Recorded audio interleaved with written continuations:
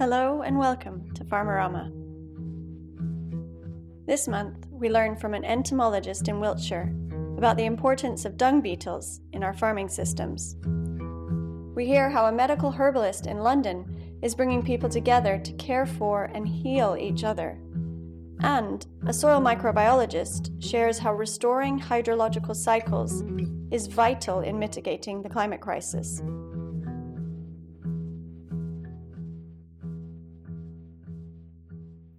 Sally Ann Spence is a farmer and entomologist who's helped launch Dung Beetles for Farmers, a website with practical tips for how farmers can help this keystone species thrive on their farms. So dung beetles are a whole group of insects that are based around breaking down dung. They inhabit the dung pats themselves. And the reason we don't see them so much in the UK and why we're not so aware of them is because they are actually living in the dung or under the dung. So we have two groups in the UK, those that live in it, the dwellers, and those that live underneath it in long tunnels underneath the dung. We don't have the rollers, the big David Attenborough nature programme where there's got a lump of elephant poo and it's rolling it across the road and the jeep stops and everybody leaps out, takes loads of photographs. We don't have those in this country. And because we don't have those, we don't see them, we just forget about our dung beetles. But they are there. Dung beetles are phenomenally important in pastureland, and the biggest reason of all is that they actually remove the dung. If you have that dung staying on the pasture, it'll actually damage the pastureland, it'll reduce the grazing opportunities for the livestock, and it will actually increase pests within the livestock as well. So removing the dung is the first and foremost thing that the dung beetles do that's really, really important to everybody that's concerned with that pastureland. Now, they also, in removing the dung, they're releasing the nutrients that are inside that dung back into the pasture so that the roots from the plants can take it back up and the grass can grow better. And so they're really, really important for that. And then you've got the fact that they're digging these tunnels underneath, the tunnelers, you've got soil aeration, you've got water infiltration. These are all good things for soil health. They're actually taking the organic matter down and releasing the organic matter nutrients into the soil for all the things that are actually living within the soil as well. If they're breaking up the dung, there's various parasites that actually pass through the animal and can be re-ingested. So you can have a worm infestation in an animal that will actually pass through the gut of the animal and out into the dung, still live, still in a larval form. It'll then change into a next stage in the larval form, and it'll migrate into the grass growing around the dung, climb up the grass and get eaten by the animal again and go back through its stages. And if you've got the dung being broken up and got rid of, that reduces the habitat for that parasite larvae to actually go through its whole cycle. It breaks it up, and so it stops the animal getting the parasites.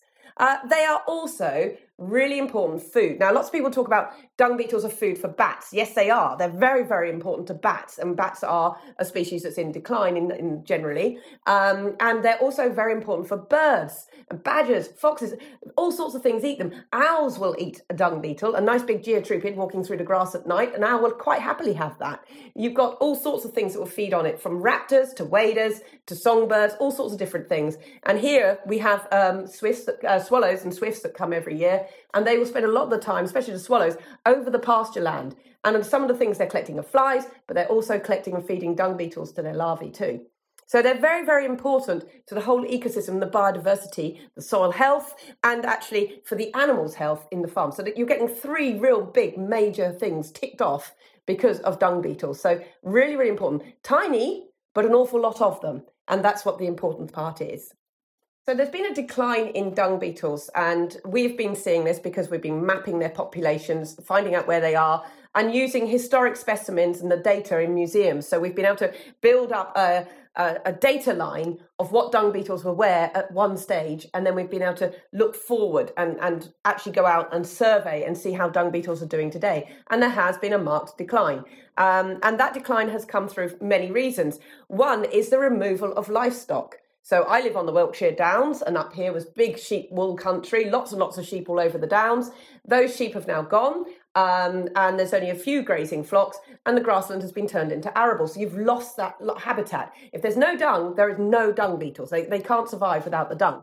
Change of use. Areas where there was livestock, the livestock has gone, and it's now either a car park or a golf course or arable, that sort of thing. That is a habitat removal and habitat loss. And then you've got habitat disturbance. So if you've got animals in a field one year and then you come in and you chain harrow it, you are disturbing that soil, and in the soil underneath the dung is where all the pupae are, the middle stage of the life cycle of the dung beetle.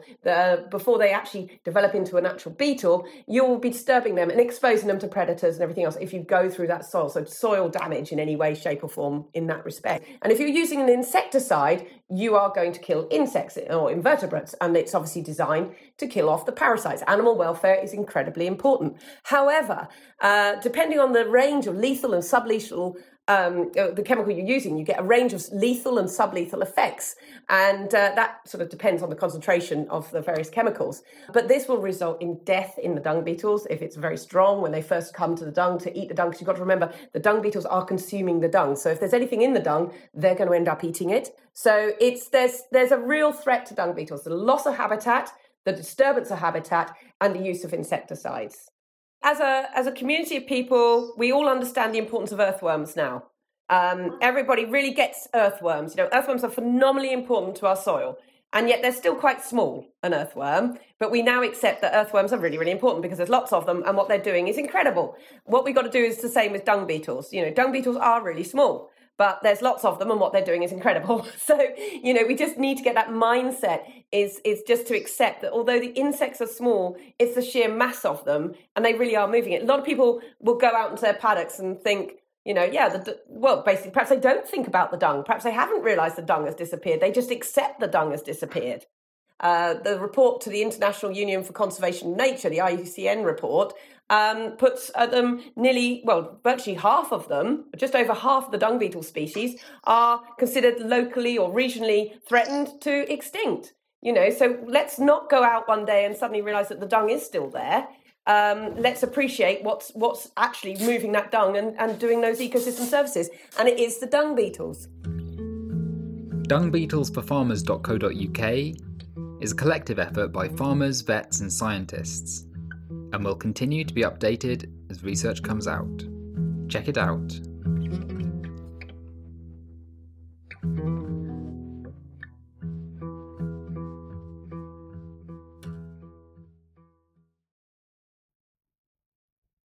Rashika Ahmad is a medical herbalist in London.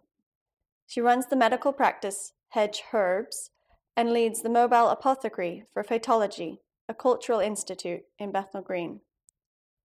Founded in early 2019, the Mobile Apothecary brings people together to create herbal medicines, which are then distributed to community members facing barriers to accessing food, shelter, and healthcare. We spoke with Rashika as part of Who Feeds Us, our 2020 series about the people who helped feed us during the COVID-19 lockdown. This conversation wasn't actually shared in the final series, so here's a snippet to bring the Who Feeds Us stories back into our lives. And definitely head to our blog to read more of her story as well. Medicine originally was something that was accessible to all humans. It's something we've evolved with. We've cohabited with plants that are much, much older than us and really know how to inhabit the earth. They contain a lot of compounds that support our bodies, but also in their own right, they're living beings, and we make a kind of an exchange with them that is more than just about the physical cellular level. Medicine has become about extraction, active ingredients from plants. That kind of reflects the way that humans have taken this extractive approach to the resources of the earth rather than a more cooperative, exchange-based way of living, if that makes sense. And healthcare isn't necessarily about caring and nourishing us, but it's about making money and profit a lot of the time. I guess it's part of the whole way that for the last few hundred years, humanity has seen progress being kind of distancing ourselves from our physical bodies and being more about rationality in the mind. And yeah, maybe it's not a surprising outcome, but in the end, we can't live without what the earth gives us. And yeah, it's something that has been forgotten, but I think is still very much present in certain cultures. So like in Ayurvedic medicine and Chinese medicine and pretty much most parts of the world that I've spoken to people about, there's a strong idea that food is medicinal. And people talk about the energies of food, the like, for example, in a simple way, food being heating or cooling or moist or dry, this kind of thing. And that's very much still present I know it is in Indian culture. And I remember speaking to someone at a workshop from Iran who was talking about this and the effect that the different energies of food have on your body. I think the rise of kind of foraging and wild food and herbalism, all of this has really reawakened that knowledge in humans again. Yeah, we've been separated from it, but it's not unfamiliar, really. Not having this knowledge and using it is a kind of revolutionary act in this world. I think it's massively important. On a personal level, it's really helped me living in London, knowing the plants that grow around me in the wild spaces, and also then feeling this desire to nurture it more and take care of the land that we live in. Originally, in the meadow were planted plants that grow wild all around the British Isles that have a history of use, medicinal use for the last 1,000 years. They're ones they're weeds, really, plants that you would find all over the place. So common ones are plants like yarrow, comfrey, which is a great healer of bones and connective tissue, plantain, ribwort plantain. I think there's marshmallow has been planted. Ground ivy is really good, another good respiratory system herb.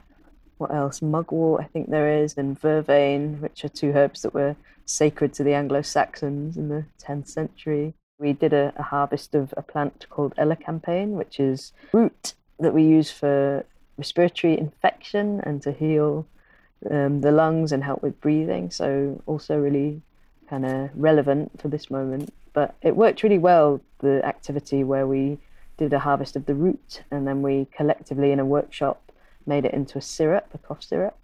And the whole model just seemed to be really exciting. It was being in the garden, learning about the plants as a group and then communally making medicine together.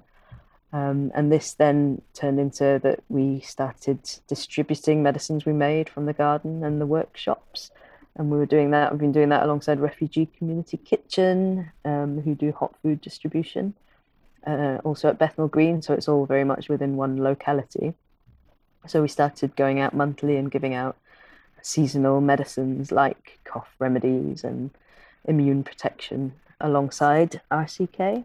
And that's still going on now, the Mobile Apothecary. We sort of shifted to doing weekly distribution as a rapid response when the pandemic started. So offering protective remedies for people living on the street or others that don't have access to welfare, don't have access to healthcare resources as much as other people. People from different cultures have come along and shared with us the plants that they use in their home life as well.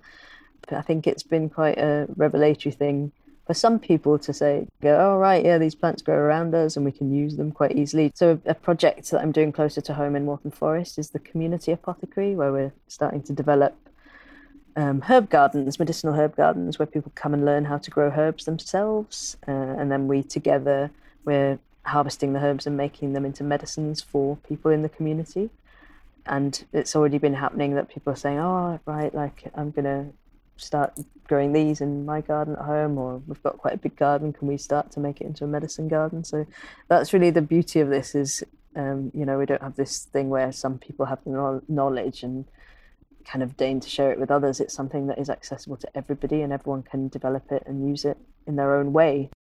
Just have always this long-term vision of a place like the medicine house in India that my dad's grandfather started, of being a lovely hub, a social hub where people can come and hang out with each other and learn about medicines and learn about plants and take part in growing them together. For me, it's really a community thing. I just feel really happy and connected with the place where I live when we're in these gardens doing all the stuff together. It just makes you feel strong and joyful. You feel good, in your body and your soul. So for me, I see it being a place, a location where people can come to and connect with each other and feel taken care of and take care of each other. So yeah, all of the things that are happening in London that I'm connected with, all the gardens and the projects, makes you feel like part of this big web, this network of people making each other healthier. Walter Jenner is a soil microbiologist and director of Healthy Soils Australia. Walter has talked extensively about the Earth's soil carbon sponge and hydrology as they relate to the climate crisis. This interview originally appeared on the podcast Investing in Regenerative Agriculture, made by our friend Kuran Sejan. We're really grateful to Kuran for allowing us to share his interview, and definitely recommend tuning in to the whole thing. If you go back 420 million years, there were no soils. It was just ocean and rock. And it was the fungal processes of pedogenesis, the lichens and the mosses that then dissolved that rock, leaving organic matter behind, creating soil. And it was a soil then that formed for the first time that succession of plants on land. And of course, that built the soil. And with the soil, we built hydrology, the capacity of those soils to retain water, to infiltrate, retain rain. Before it used to just all run off. And that actually then created life on land, right? So it's really soil in nature is the point of generation. And so if we need to regenerate, it's just logical that, hey, we've got to go back and use exactly the same processes that nature did in creating the biosphere we all depend on. And it's safe to say we haven't been in the last 50 or in some cases 12,000 years. We haven't used those processes of nature. We've done the opposite. Yeah, absolutely. But we shouldn't be too harsh on ourselves, because what we're saying is, no, we have agency. We have a capacity to either degenerate, degrade, or regenerate. So it's a very empowering understanding of soils that, hey, this is our point of agency. It's actually quite profound too that when you think of it, humans, it is the only point of agency we have on the planet. Explain that. Like you might contemplate, well, look, what can I do to the oceans? What can do the air? But you really have to then come back to soils and our management of soils if you want to influence anything in this biogeological sort of cycle and the dynamics of the planet. So now we've got climate change. We've obviously got a planetary emergency. It's critical. But when you think of our point of leverage, even CO2, we have to go back to soils because we have to ask the question, one, where did the CO2 come from? Yes, the oxidation largely of soils, as you said, for the last 12,000 years. But also if we have to draw down CO2 from the air, what can we do? Yes, we can draw it down and put it back into the soil as stable soil carbon. So even managing CO2 is a soils issue. Because many people are questioning that. They're questioning the carbon piece, the CO2 piece, because they're saying it only gets stored in the first 30 centimeters, according to the Comet model. It's not stable because then when we plow, and you're saying our only point of agency we have is actually the soil. Well, look, and the science here is very important to mention. There's about 750 billion tons of carbon in the air as CO2. There's currently about 3,000 billion tons of carbon in our soils, but that may be half of what there was 12,000 years ago. Wow. When you consider how much we've oxidized, cleared, desertified. So the soils as a major sink might have been 8 times more than in the atmosphere. Wow. And in a sense, it's really the buffer. And in a sense, we have altered that buffer, but it's the only point of agency, the only point we have of actually removing carbon from the air, from the ocean, to put it back into this other sink. Because a lot of the carbon went into the ocean. Yeah. Yes. Well, actually, it's very serious because it says why soils are so important, because absolutely, when we release carbon dioxide, initially about half goes into the ocean, but then it re-equilibrates and it ends up with about a third of the CO2 we've released is in the oceans. There's some 38,000 billion tons of carbon dissolved in the ocean. And it makes the point, you see, that's 50 times the carbon in the atmosphere. And so even if we try to draw down carbon in the atmosphere, the oceans is a big buffered system, will just re-equilibrate. So it will take centuries for us even drawing down, even having negative net emissions to change the carbon in the atmosphere in a meaningful way to change its greenhouse effect. So it's actually the evidence that, look, we can't fix the climate anymore with CO2 emissions reductions because the ocean is such an enormous sink. And it will release it again, as we are drawing it down from the air. And so we now have to say, where is there a bigger point of agency? And that's where we come to soils. So just to summarize that point, we have released so much carbon and a lot of that ended up in the oceans. And if we're now going to draw down, which we want to, and we're going to get to that in soils, but for another reason, going to draw down a lot of this carbon, it will basically be released from the oceans. And so the amount of carbon in the atmosphere won't really go down, and will take centuries before that amount goes under 400 parts per million or 350 or whatever we're talking. So why are you not super depressed? Because that sounds very depressing.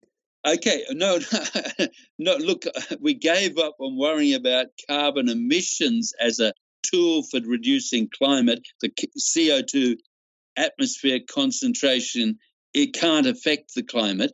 But if we put carbon into the soil, then we have another force multiplier. Because if we put carbon in the soil, we can hold more water.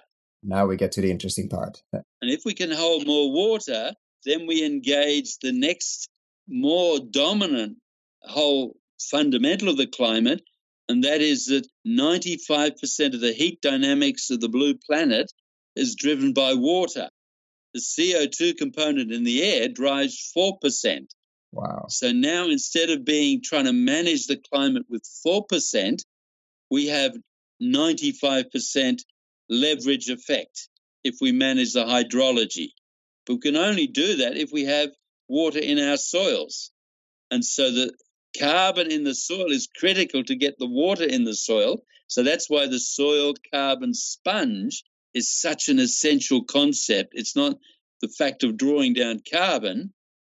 It's about rebuilding the Earth's soil carbon sponge, hydrology, and then our power to cool the planet safely and naturally in time through that hydrological process.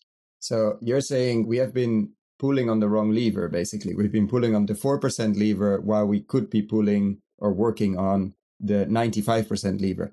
Absolutely. Why are we all so excited about the CO2? Let's just take it a little bit further. See, I think we've been focused on the symptom.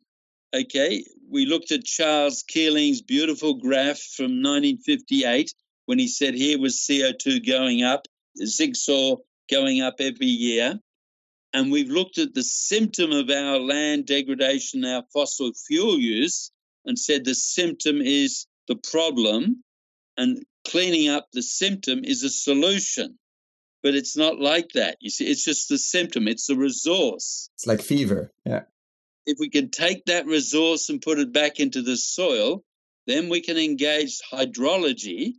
And hydrology is the driver of the heat dynamics.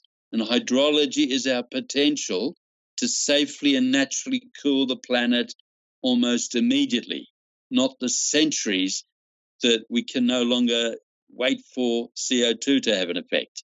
We can use a 95% lever, as you said, not the 4% lever. And so it's the CO2, and we've heard this before, actually. I will link the interview below with Zach Wise, where he called climate change and carbon the symptom of a much bigger, of land degradation and broken water cycles. And that's exactly why I wanted to have you on it as well, because I've heard you speak on it and read a number of things on we need to focus on water. And it happens to be the same thing at the end in soil. Like if we regenerate and restore soils, we store a lot more water because of the carbon, but not because we want to store the carbon, but we actually want to restore the water cycle. Yeah.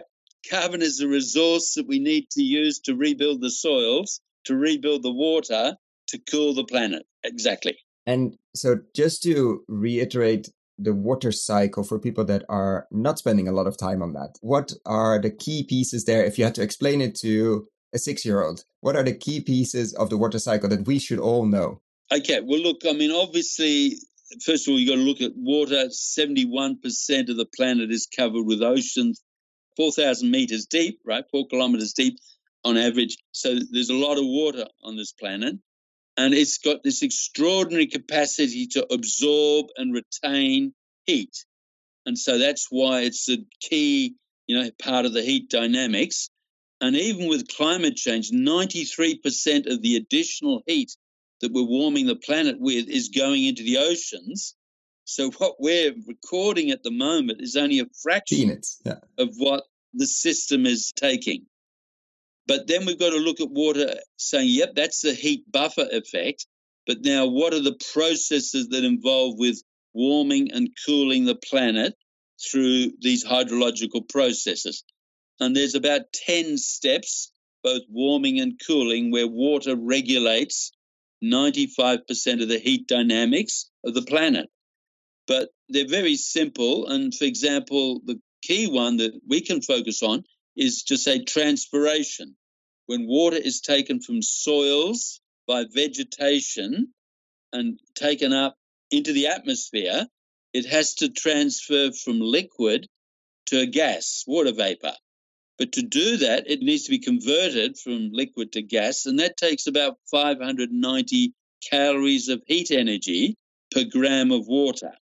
So there's an enormous quantity of heat that is taken from the surface by vegetation transpiring and taken back up into the atmosphere. And of course, that cools the surface.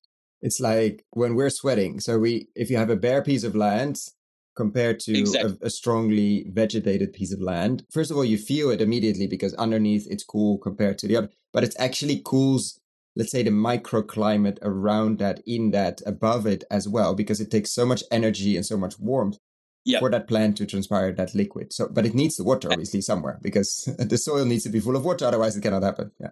And the amount of heat that it does is profound. When you think of it, you think of the Earth as a planet, there's solar energy coming in, 342 watts per square meter on average continually. And to have a stable climate, you've got to have 342 watts going out. And of course, we've impeded that heat escape, and that's the greenhouse effect. And we've heated the planet artificially about 3 watts per square meter, which is about 1% unbalanced. But the Earth's transpiration, these latent heat fluxes through transpiration, evaporation, they naturally take 24% of the heat that we're getting from the sun, taking it from the surface back up into the atmosphere. That's 85 watts per square meter globally, or 24% of the heat energy this process is actually using to take it from the surface. And so theoretically, if we just increase the vegetation 4%, we're done. We can do that 1% cooling effect, right? So another argument to reforest, regreen. To regenerate, right? Exactly. Take away asphalt, yeah. So 4% regeneration, in a sense, offsets the abnormal warming of the planet. And of course, when you think of that, we've basically cleared half the vegetation on the planet already in the last 8,000 years, through deforestation, desertification, agriculture, cities, etc. So we've eliminated 50% and we have to regenerate 4%. Sounds doable. Well, how easy is that? That's the interesting part, yeah. I mean, how beneficial and how doable and practical. We couldn't resist adding this bit about the bacteria behind rain. But by far the most important in forested area or inland, warmer regions where ice and salt aren't there, are certain bacteria. Okay, and these are bacteria that are extremely hygroscopic. Meaning they attract to others. Yeah. Louis Pasteur identified that hygroscopic, they can suck in lots of moisture molecules to make a big raindrop. And Louis Pasteur identified them way back in the 1870s, right? Aerobacter. And it's these bacteria. Now, these bacteria are formed by forests, certain forests in certain regions. And so the Amazon, for example, is generating these microbial precipitation nuclei. And we've got all the radio-labeled data that well over half the rainfall in the Amazon is driven by the trees releasing these precipitation nuclei And so we've got this wonderful sort of reality that actually rain is a symbiotic process of vegetation, of life. Instead of the other way around. And we always hear like it needs to rain to create vegetation, but actually you need vegetation to make it rain. Beautiful. And so we now see this rain, the hydrology. So we see hydrology as a part of a dynamic cycle with vegetation and with soil. And so now we have rain, but if the rain falls on rock, it runs off into the ocean, is lost. But if it falls into a well-structured, healthy soil, it infiltrates, is retained for more evaporative cooling. And so we've simplified it. So now we have, transpiration, clouds, rain, soil, and that can actually drive the whole hydrology of the planet. It can drive the whole heat dynamics of the planet, and it can allow us to cool regions. And now let's get practical. I live in Canberra. It's an artificial city, 100 years old. It was created as an urban forest. And in a hot summer's day, as we're already getting now, 40 degrees centigrade, it's 12 degrees centigrade cooler. Wow. In that urban forest areas compared to bare concrete heat island regions 3, 4, 5 kilometers away.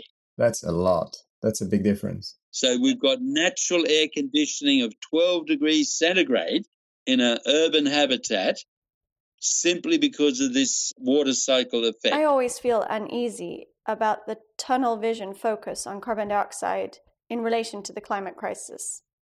To be clear, I don't think this is an excuse for business as usual when it comes to fossil fuels or anything like that. That is a form of extraction and land degradation in itself, and there's just no doubt we need to move away from fossil fuels. However, I do feel very unsure or uneasy about the linear and transactional approach we're taking to carbon, such as through carbon markets and carbon offsetting. And so I'm excited by Walter's thinking because it's embracing the fact that carbon is one part of a complex, interlinked system. And he shows that land regeneration, healthy soils, and vegetation cover can have multiple benefits in this complex system. It's clear that we need to recognize this is about so much more than just carbon.